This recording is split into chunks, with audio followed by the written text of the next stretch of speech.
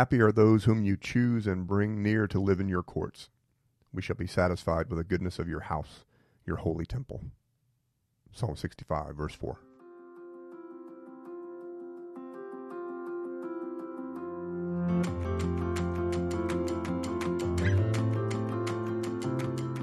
Hey everybody, I'm Chris Dowd. And I'm Reagan Gilliland. And I'm Julie Henson. And this is Off Script, a podcast where we look back on a sermon series and take a deeper dive on the theology behind it, get a chance to discuss anything that ended up on the cutting room floor. And we are talking about our Gratitude sermon series, which was November 12th and 19th. Am I doing my math correctly? That's correct. That's correct.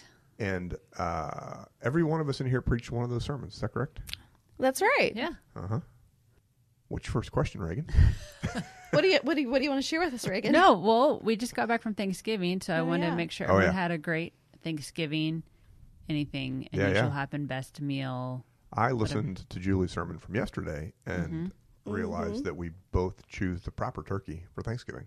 We do. Oh, the Greenberg. The Greenberg. I thought your turkey was burnt, but I think that's just what it looks like, Chris. Yeah, I got yes. Somebody made a smart aleck comment about that. That's what a smoked turkey That from is Greenberg smoked. looks like. Yeah. You don't eat the skin. Oh. Yeah. I don't know. My husband has smoked a turkey. It didn't look at that, but maybe it's different spices. You know how different. Is he a professional smoker? He probably thinks he is. I mean, Greenberg was on Oprah's favorites list. We were too. Oprah doesn't get it wrong. We weren't. Oh, yeah, No, okay. we weren't. Yeah. I wrote Oprah once, but was that your first time having that kind of turkey, Chris, or do you always have No. that? So when we were in Sherman, we did a big capital project, and the owner of the company that was the general contractor was actually the mayor. Still is the mayor of Sherman. And as a gift that year, he sent me a Greenberg turkey, and we happened to be hosting at Christmas that year. And we had it, and I was like, wow, this is the way to go, because you don't have to worry about basting and getting up at the crack of dawn. And you just serve it at room temperature. It's awesome. It's wonderful. It's magic. Okay. Maybe I'll get you one next year. Maybe. Well, that's a pretty generous gift. It is.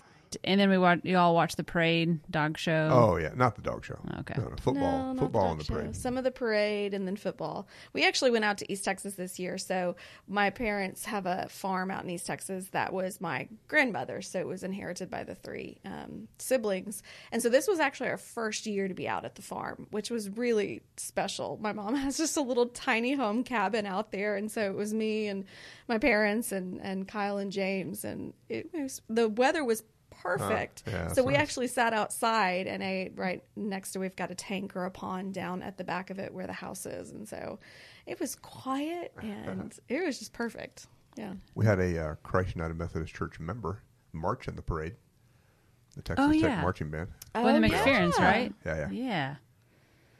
That's good. Did you ever march in the parade? No, Okay. I didn't. No. I mean, I was never in band. I don't know if you dance. I've seen your dancing. Oh, It's yeah. pretty good. Yeah, that could have been a Liturgical thing. dancing. Yeah. I did ask Kyle though, because I was curious, like if J.J. Pierce if he went, to New York and did the parade. He didn't, but he did a Carnegie Hall thing one year. So yeah. Okay. You, Chris, did you perform in the Macy's Day Parade? No, but it's on my bucket list. I love that parade, that whole scene, and the weather looked great. Yeah. I mean, cold, but great. One of the announcers was on the big turkey. And to the sides of Hoda. her. Oh, Hoda. Yes. Yeah. To the sides of her were two women dressed like turkeys. Yeah. And I want to be one of them. You want to be a backup dancer? Yeah. Well, I wasn't even a dancer. It was like a showgirl. But I mean, the feathers and it was a very fancy turkey costume. So that's what I'd like to do. Just stand there and wave in a turkey costume. That's a good goal. Yes. That's a good goal. Goals. I like it. Okay. That's enough. We should talk about the sermons. Yeah. Okay. So the first week in our gratitude series, Chris, you kind of shared some stuff like in the hallway randomly that you found out some interesting facts about the Mayflower and the people that first came over. Anything else interesting? Well, I took some of it out. Yeah. Because it got a little... Right. Like half of them died the first year. I'm like, well, that's not... It's uplifting. Yeah. Yeah. So I just kind of alluded to the struggle of the first year. Yeah. But when they're... At the end of that first year, I'm looking at my manuscript. I think I cut it out. I think you said only 4 of them were women. Yeah. That I Literally. remember that part of the conversation. That was the thing that was striking. So there were 100 people sailed from England on the Mayflower. By the time they celebrated the first Thanksgiving, there were 50 of them left. There were 3 married women. Most of the women died. There were either 22 or 28 children and youth, and then everybody else was men.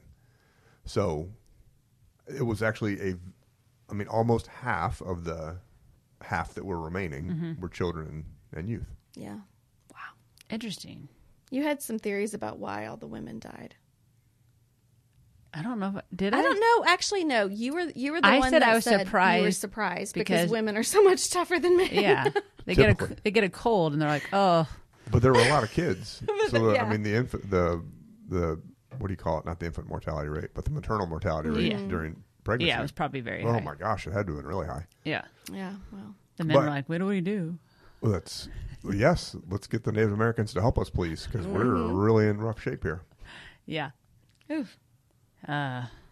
Any other Mayflower or first Thanksgiving facts? I didn't know that there was only one contemporaneous account of the first Thanksgiving. The one that most people read was written like decades later. Oh, okay. So that was interesting. Yeah. And, their table looked obviously very different than ours. I don't think turkey was on the table, actually. I don't think. But it was the end of a very difficult period, and they felt like they needed to give thanks to God, which is where, where we have the traditions come down to us. But it did not become, do you know the story of when it became the fourth Thursday in November? No. It was in 1863. Abraham Lincoln declared it a national holiday. That's right. That year, because it was celebrated in the fall. I think probably in most states, but just all over the board. And so at the end of 1863, it looked like the Union was going to win, even though the war went on for another year and a half. And he declared that to be National Thanksgiving Day. And the proclamation that Lincoln wrote is really cool. I've used that in a sermon before. Oh man. Good old Abe. Good old Abe. Yeah. Good stuff. Okay. What about, Julie, did you find anything interesting as you were looking into the Mayflower or anything? I know you mentioned it briefly. Yeah, I mentioned it briefly just with the in a tie to when we think about our own struggle with gratitude and with the days that we can't find anything to be grateful for.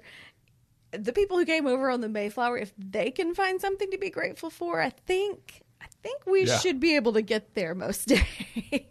Yeah. So it was more around perspective and just trying to give some perspective around when we don't think we can be. There are people who have been much worse off than we are that found a way to. Okay. Was that kind of your main thread? It was, yeah. Yeah. Okay. Okay, so I'll get back to you, Chris, in a second, but Julie, you brought in a quote from Diana Butler Bass. DBB, yes, as we call her. Can you share the quote about gratitude? Yeah. So she wrote a book called Grateful, and in it she talks about how we should have an ethic of gratitude, and that gratitude is not just a feeling, but it should be more of a disposition, meaning that we do not have to feel grateful in order to have acts of gratitude in our life and do things to practice gratitude. Okay. Do you agree with that, Chris? You feel like? Oh, yeah, for sure. Yeah. Okay. I've read that book. It's good. I don't like it, but I agree with it. Okay. You don't like the idea? I mean, I like the idea and the book just fine. I just don't, that whole, even when you don't feel like it is a tough one for me. Yeah. So, yeah, Chris, you have mentioned since I've been here, you've talked about the gratitude journals and things that you've done. Yeah. But have you always been like that? No. So and you poked fun at yourself how you can, what's the word? I don't know. You can see something really good and then you can pick out thing that went wrong or something. Was that in that sermon? Was that in the... I can't remember. I think it might have been. I think it was. Yeah. And so how have you trained yourself, or have there been particular scriptures that have helped you change that mindset, or what? On my prayer list every day is, so I'm a 1 on the Enneagram, which if anyone who's listening knows about the Enneagram, that the kind description of a 1 is the reformer, because you tend to see the things that are wrong and need fixing. The kind of shadow side of that is perfectionist, where you just can't let anything go, which is exhausting to be around for people who are not 1s. And so on my prayer list every day, I pray for an awareness of my tendency. It's more eloquently worded than this, but an awareness of my tendency to pick stuff out like that, and to live in the healthy side of being a one. So, you guys, are you both Harry Potter fans? Yes. Okay. Yes. So, the Enneagram description of the Harry Potter characters is Dumbledore is a one. Okay. But that can go one of two ways. Like sometimes he can be insufferable, and then sometimes he can be very inspiring and collegial and stuff. So I want to be that version of Dumbledore. When I think about, I'm rereading Harry Potter right now. That's why it's on my mind. So to me, it's a practice. It's praying for that, like being aware of it every day, and then intentionally doing, like I did my gratitude journal before I came to work today, as I usually do. Like practicing is key. Yeah. Another good book that I don't know that I do the 3 every day, but my prayer life is always structured around the Anne Lamott's book, Help, Thanks, Wow. That if in my own prayer life, and I journal, and so I often read it after I write it and go, okay, so I was really stuck in the help, or I was really stuck in one particular place. And so going through those, okay, have I named something that I'm asking for help with? Have I named something that I'm giving gratitude to God for? Have I named something that has, not necessarily been miraculous, but been awe-inspiring or wondrous, or helped me see God's presence in the world or in my life. So it's not specifically or only gratitude, but I feel like gratitude is always sort of a piece of that. And that's even what you find in Scripture, even in the different prayers in the Psalms, are these prayers that include gratitude. Mm-hmm. So what do your behaviors look like when you realize like you haven't been practicing gratitude or like that? Like, do you feel yourself like, oh gosh, that's not appropriate for radio? Yeah. Oh yeah. Oh man, when I catch myself, overreacting to something, which has happened a time or two, or with the boys or whatever, if I've like over parenting or whatever. Yeah. It works for me. I apologize to God. Like I'm like, you know what? I know better than that. Help me do better. And then, but it's always both and, because if I'm left to my own devices, I'm going to be in this. I would say the shadow side of these of the way that I'm wired, and so it's a very consistent dialogue with God. How about you? Like, what about your gratitude practices? So yeah, I have like a in one of my like daily, like my planner calendar thing, like there's space for like things I'm grateful for, things that I need, and so trying to put that, and I feel like I'm always grateful for kind of the same things, which I'm like, maybe I should put more variety, but like, but in that way I feel very, lucky that I have these like consistent things that I'm like, that are steady and like unchanging and unwavering. So like in one way I'm like, oh, I'm more grateful. And I also feel like I never have to search very long. I don't have to be like, oh gosh, what am I grateful for today? I feel like things immediately come. And so then that just makes me have like, again, it rises up in me where I'm like, oh my gosh, I do have so much to be grateful for, because I don't have to sit and think very long for it. Yeah. Doesn't mean there's not hard things in my life, but I'm like, oh, these things rise to the top very, very quickly. Yeah. In that psalm, are there any particular verses that, I don't know, how sometimes you read a passage like, oh gosh, that verse really speaks to me. What's funny is that, so I think I picked these scriptures initially and just ran it by everybody, right? That's oftentimes the way we do it, but I picked these because of their Thanksgiving. They're the recommended ones for Thanksgiving Day. And that week when I was preparing the sermon, I'm like, man, why did I pick this? Yeah, like couldn't you just go with like Psalm 23 or something? Because it had a bunch. I talked in the sermon about the green Bible that I've got, yes, which is very cool Bible, and any verses related. They're kind of related to God as creator or whatever. Not always like ecology, but oftentimes ecology are in green. So more like half of the psalm, there's 13 verses. I think 6 of them are in green. So it fits for sure. And whoever devised the lectionary knew what they were doing. But I don't know. I got to the part where, so in the NRSV it says, you crown the year with your bounty, your wagon tracks overflow with richness. I'm like, now what? Like, what do I do with that? It's fine. Don't you ride a wagon? Yeah. And right? I did look it up, and the Hebrew says your wagon tracks are like stuck in fat or something like that. Like it's because fat was that's a symbol easier of to richness. understand. That's a beautiful image. Yes. Really, really. Yeah. I mean, back in the day, it probably was, but for us, Yeah. obviously, it's not. So Yeah. What about you, Julie? Yeah, I was just scanning through it. So in modern, what I decided to have them do was to actually read it like a liturgy with me. And so I had them read a piece of it and I read a piece of it. And so we had this back and forth. And so it was a really neat way to hear the voice in the same way that we do in a call to worship or an affirmation of faith, the voices of the people saying this back in a different way.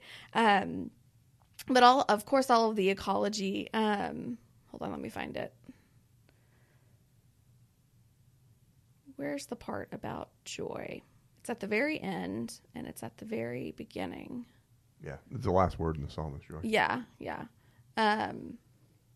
So it's a little bit different, but verse 4, which you read earlier, Chris, the blessed are those who you choose and you bring near. And then that second part, we are filled with the good things of your house, of your holy temple. And then down in verse 8, there it is. The whole earth is filled with the awe of your wonders. That part caught, especially the day of, the day that we preached this particular text. It was a gorgeous day outside, and we had just had a really beautiful weekend. And it was really the first cold snap after I think it had rained for a few days, and then the weekend was just beautiful. And so it felt very fitting to talk about God's creation and awe in God's wonder as the trees are changing. And you realize that there's just so much that's not in your control, that you have nothing to do with, that God has created around you that is cause for beauty. So that part stuck out to me as well. Okay. I think it's interesting, the very first part of the first verse, praise is due to you. Yeah. Mm-hmm. Just that, like, period, full stop, Yeah. like. Yeah, I agree. So I can get stuck on that. I'm like, oh, you know what? Yeah. Like, there are so many good things. Like, some days are harder, but, like, when was the last time we really just gave thanks to God? And maybe you didn't have to have a particular reason why, but just, you know what, God, like, I'm so thankful for you, for your presence. I think that can be a really powerful thing, especially for those that are kind of back to that help things. Wow. Sometimes you really don't have words in that scripture. That's like, sometimes the Spirit like kind of prays for you, just being like, I don't know, but I really just feel thankful right now. Well, and I think that there's this like childlike wonder too that we're invited into, and to open our eyes and see with either curiosity or amazement or wonder. I was thinking about my 3-year-old is very into the moon right now. I mean, we could not be more excited about the crescent moon, the full moon. And so all week we've watched the moon go from a crescent moon to last night it was a full moon. Yeah, it was a big one. I thought. Oh my gosh. And we walked outside and we were driving to my parents' house, and for 30 minutes, I mean, just as excited as he could, look at that full moon. And he was trying to say, that's the biggest moon I've ever seen. And he kept saying, that's the biggest ever moon I've seen. But there is that like childlike wonder of amazement of the things around us that I think when we're not paying attention and when we're not grateful, we miss. So in your sermon, Julie, you talked about what a privilege it is to be where we are. To both of you, do you all has that changed for you? Like this idea of privilege, like, to clarify that, in one of, is it Kate Bowler or Ballard? I always forget. Bowler? I think Bowler. She talks about how like it's such a privilege to be able to age. Yes. You know, like how people can complain like, oh, I have a bad knee, or like all that. Right. And she's like, it's a privilege to age. Right. And so, how do you all feel about, you know, it's a privilege to have what you have or where you are? Like, has your relationship with God formed that, or how do you all feel about that? Well, and I have a tag question for that. Would you use the word privilege? I mean, I don't know. I mean, that's not what would come to mind immediately. Yeah. I mean, blessing. Right. Like that would Right. Yeah. Yeah. Yeah. Because every time I see that word privilege, I'm like, oh, there's just, Yeah. I don't know. An honor. Yeah. Yeah. Yeah. Yeah. So. It is, though, for sure. Mm-hmm. And, you know, I'm an older dad. Like, I had, let's see, he was born in 2002. So I was already 40 when Sam was born. Mm-hmm. And Max is a few years older than that. So I'm always a little bit conscious of being older than the other parents, typically. Not always, but typically. And now that the boys are teenagers, it's more clear than ever how much older I am than them, like with their music they're listening to and the phrases. Like I've caught myself in the past 6 months being very "get off my lawn," not with them, but like culture in general. Yeah, kids these days. Yeah. So, but the advantage of that is that, like, the older you get, the older I get, the more just aware I am of being grateful for being older. You know what I mean? Like, life's good. Like, we're settled. Career-wise, things are great. We're in a church that we love, and so there's many less things to worry about than there would have been 20 years ago. Mm-hmm. And I'm cognizant of that, and I'm grateful for it. Mm. Yeah, and I think we'll talk about this here in a minute, Reagan, when we talk about your sermon and your idea of the wilderness. But I think for our season of life, it does feel sort of wilderness-like, that we are just sort of in survival mode. That's what I think of when I think of the wilderness, is that we try to take one day at a time, and between work and a 3-year-old and trying to balance work and life and family and marriage, it just is a constant juggling act, and it's not always one that we do well.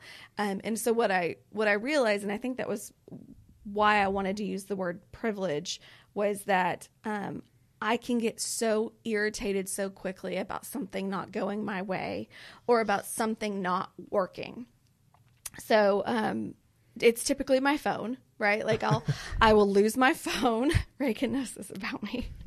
I will either lose my phone or I'll lose my keys, or, the check engine light's going to come on, and it's always in the most inconvenient of time. And if it's not, I'm going to be irritated enough by it that it's going to feel like the most inconvenient of times. And so what gratitude does for me was, again, it shifts my perspective of from what an inconvenience this is and life is, and how irritating it is to have to deal with something that was unexpected, to, well, what a privilege it is to actually have to deal with that at all. And so that was some of my approach to gratitude, and just to sort of thinking through my own entitlement in some ways. Yeah. Okay. Anything else from that week 1 sermon? No, I think we got to talk about week 2 now. Okay. Yeah. You're the only person here who preached on week 2. I know, I'm the only one. I was like, oh, look at that one. I'm like, oh, wait. That's Get just ready me. for all the questions, Reagan. Because Kristen preached in Modern, right? And She had did. to do one for getting ready for ordination. or for commissioning. So, I taught Deuteronomy this fall. Yeah. Was it completely opposite? I always get nervous when I'm like, oh, gosh. Oh, no. Right. As I was, I kept thinking, gosh, we stuck her with the Deuteronomy sermon.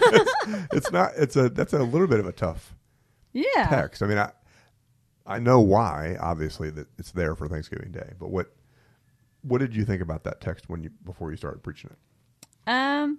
Besides angry thoughts around No. Chris? Let's see. Oh, there's been...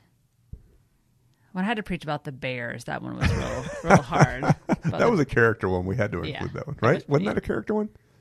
It was like the weird stories of, I don't know. We had to preach. We had a series about weird scriptures. Was that the she-bears? Mm-hmm. Oh, fun. Yeah. But it ended up being a fun one. But no, I think this one actually, it was pretty easy to fit into the Thanksgiving, because it's talking about like, where you are now, reflecting back and not trying to take credit for what God has done, and taking all the credit and not giving thanks to God. So it's like, but that's not probably the main point of my sermon, but it was, I don't know.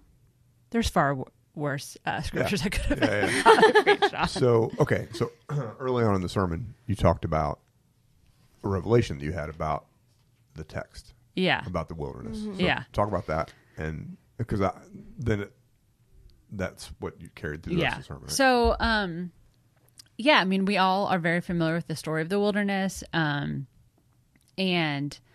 like I said, I've read books and very familiar with it. But the commentary that I found was that the wilderness was not wholly bad or wholly good. And I think I had always thought of the wilderness was just this like really hard time where you just had to struggle and suffer. And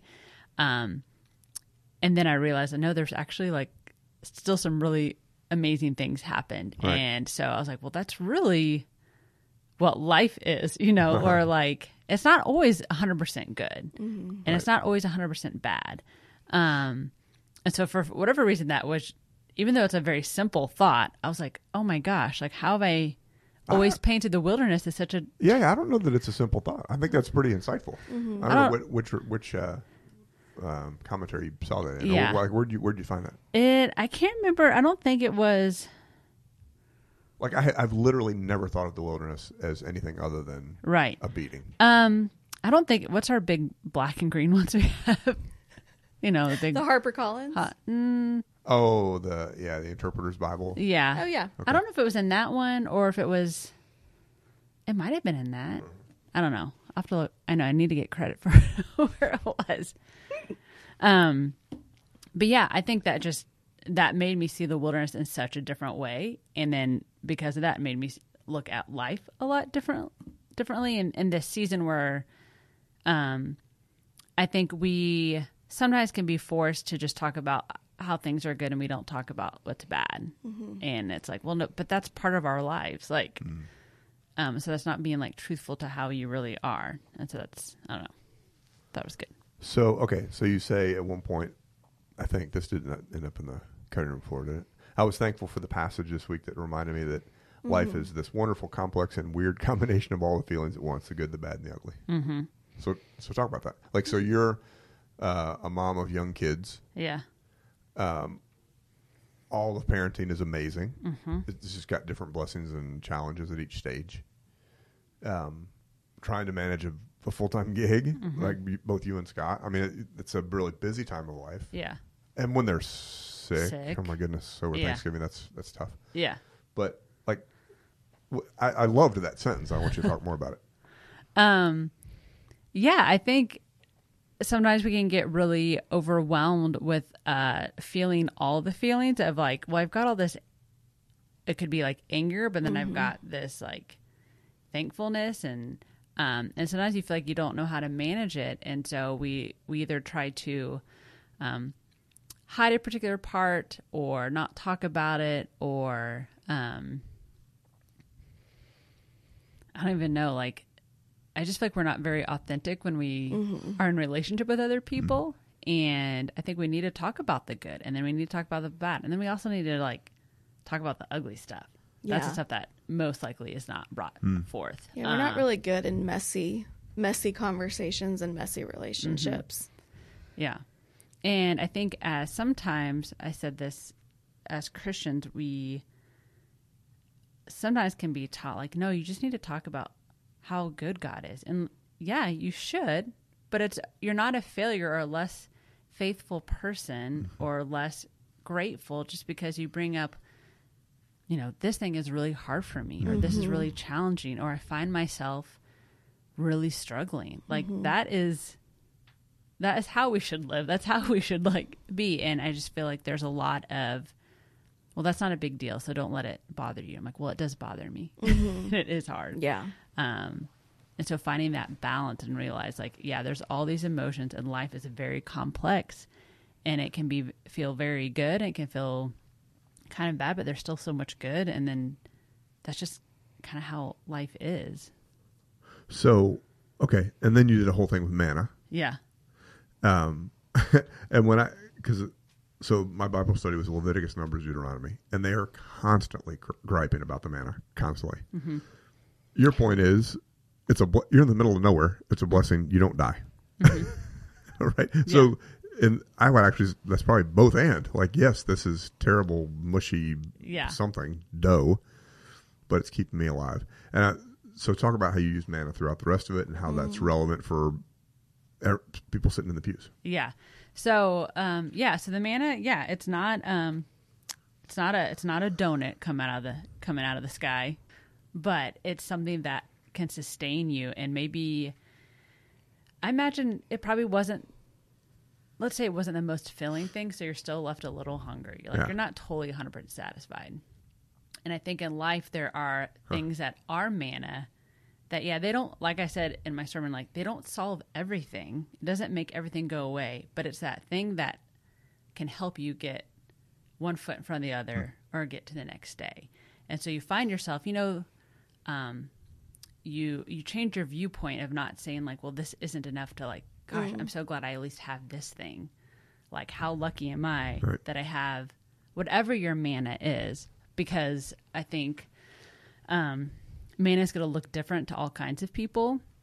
And I use the example a lot that sometimes manna comes in forms of people that God puts in your path or is in your life. Like that is God's reminder, like I am with you and I'm still caring for you. I'm still protecting you. I'm still coming because I have blessed you with these relationships or whatever it is. And so taking the time to see like, oh, manna is still being rained down on us all the time. And instead of saying it's not good enough or there's not enough or whatever, you grow to be really grateful that there is manna. And so, there are seasons where it's a lot harder to see the manna in your life, but I promise that I feel like there is always going to be, maybe it's a crouton, maybe it's a really teeny tiny, but it's there, I don't know. So what's the connection between that passage and Thanksgiving? Like, why do you think they chose that one for Thanksgiving? Well, it's reflecting back on like what was given to you to get you to where you are, because now, the Israelites have prospered, but like they couldn't have gotten there unless they would have first started kind of with the manna and like the smaller things. And I think for us, Thanksgiving and the holidays in general, I think are just a time of reflection and realizing like, gosh, like I don't know if you go, since you guys both kind of journal, when you go back and you see like, oh gosh, there was that struggle, but maybe there was my manna, or look how I've grown and I have so much more now to be grateful for. And it always ties back to like, but God was with me then and God is with me now. And like, look at this steady present that has been faithful and lived up, that God lives into God's promises all the time. Even though it's, again, it can be hard to see sometimes. I think just talking about, because people feel pressure of like, just talk about everything that's good in your life. Like, talk about that, but being okay by talking about what is a struggle and what is hard. Well, and God can handle, not only can God handle the bad stuff, but that we bring the rest to God as well. So then around the Thanksgiving table, do you do both? Like what do you pray for around the Thanksgiving table? Health, wealth, and prosperity.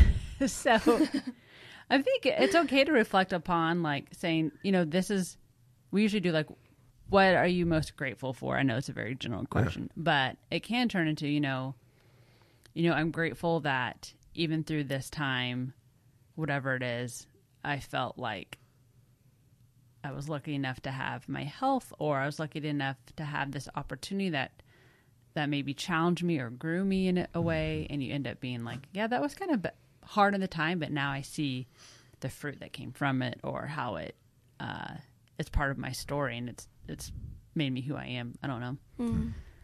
What about you guys? Well, I think it depends on the side, probably the side of the family and the season that we're in. But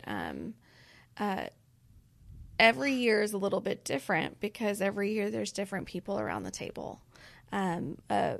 With both a blended family and a family that has parents and grandparents in last stages of life, there's new babies every year around the table, and there's a loved one that's not there.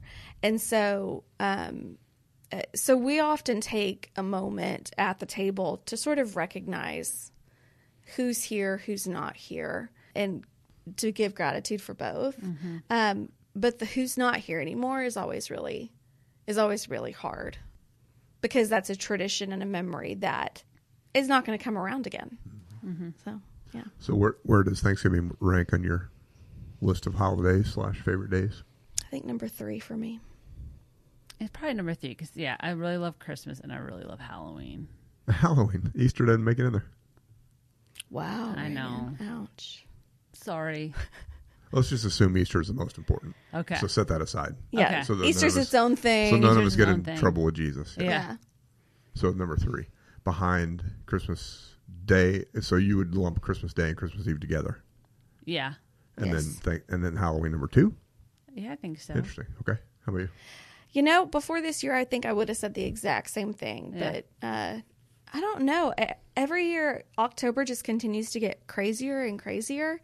And my kid is not a Halloween kid so far. And so he has not gotten into trick-or-treating. And so, it's always a lot more fun when your kid thinks it's fun. And my kid really thought Thanksgiving was fun this year. So, awesome. so I don't know. Maybe I would put it number 2, Yeah. right behind Christmas. And I think it's a very good, it's an upgrade that schools are out the whole week of Thanksgiving. Yeah. I think that's really, really good. I do And it gives us a too. lot of flexibility to go visit people or just get, just relax. Yeah, just be. Excellent. Okay. Any last thoughts, Reverend Gilliland? Did you enjoy preaching on Thanksgiving? I mean, about Thanksgiving. I did. I don't know. The manna thing, just it was a Holy Spirit thing that just came. It was like, you need to talk about manna. And I was like, okay, cool. But it really challenged me and it has stuck with me. And I hope people realize, I think I said this kind of in the end or the benediction, how we can be manna for other people. Yeah, right. Yeah. And what a gift that is. Yeah, for sure. Well, and what you said in the midst of that, at one point you said that manna is what sustains us. And that word has stuck with me, of that which sustains us. And how do you be that for somebody else? That's not fixing their problems. That's not bringing the best, pie over or casserole dish over. But, really being an anchor in somebody's life. That really stuck with me. Yeah. And then just share that manna because Yeah. we've all got so many blessings and things, and how we can give back is a really, really important part of our discipleship, really. Amen. Yeah. Amen. All right. So coming up, we have Turkey Dinner / A Christmas Carol, 2 different versions. That's Friday the 9th. Will there be Friday the 1st. Friday the 1st. Yeah. Yep. Oh, yes. Will there be manna casserole there? No. No. Okay. Continue. Lots of other good food, though. Yes, Yes. a lot of really good food. And then the 9th is the Santa Experience. Yay. Yep. And then the 10th is Hark. Hark. Festival of Christmas Music. That's going to be amazing. That's 6 p.m. in the sanctuary. Yep. It What's has an called? exclamation Hark. point. I just feel like you always have to sing it. You do. Yeah, it has an exclamation point. It's not. Yeah, it's not hard. It's hark. And then the 17th is Lessons and Carols. And then Christmas Eve will be 10 a.m. Children's. This is a very different Sunday schedule. Yep. So 10 a.m. Children's in the sanctuary. 4 p.m. Modern in That's Underwood right. Hall. 6 p.m. Choir and Orchestra in the sanctuary. I'm preaching that one. 8 p.m. Choir and Communion. Reagan's preaching. 10 p.m. Youth Choir and Communion. And I'm preaching that one. So that's awesome. We're going to be back in 2 weeks with our episode about the spirit of Christmas, which is amazing. Yeah. So everyone have a fantastic late November, early December, and we'll be back with you in a couple weeks. God bless.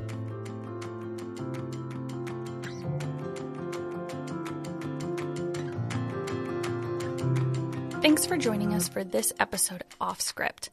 It was hosted by Reverend Chris Dowd and Reverend Reagan Gilliland. Produced by Ashley Danner as a part of the Christ United Podcast Ministries. You can visit cumc.com/podcasts in order to see all of the series we have available.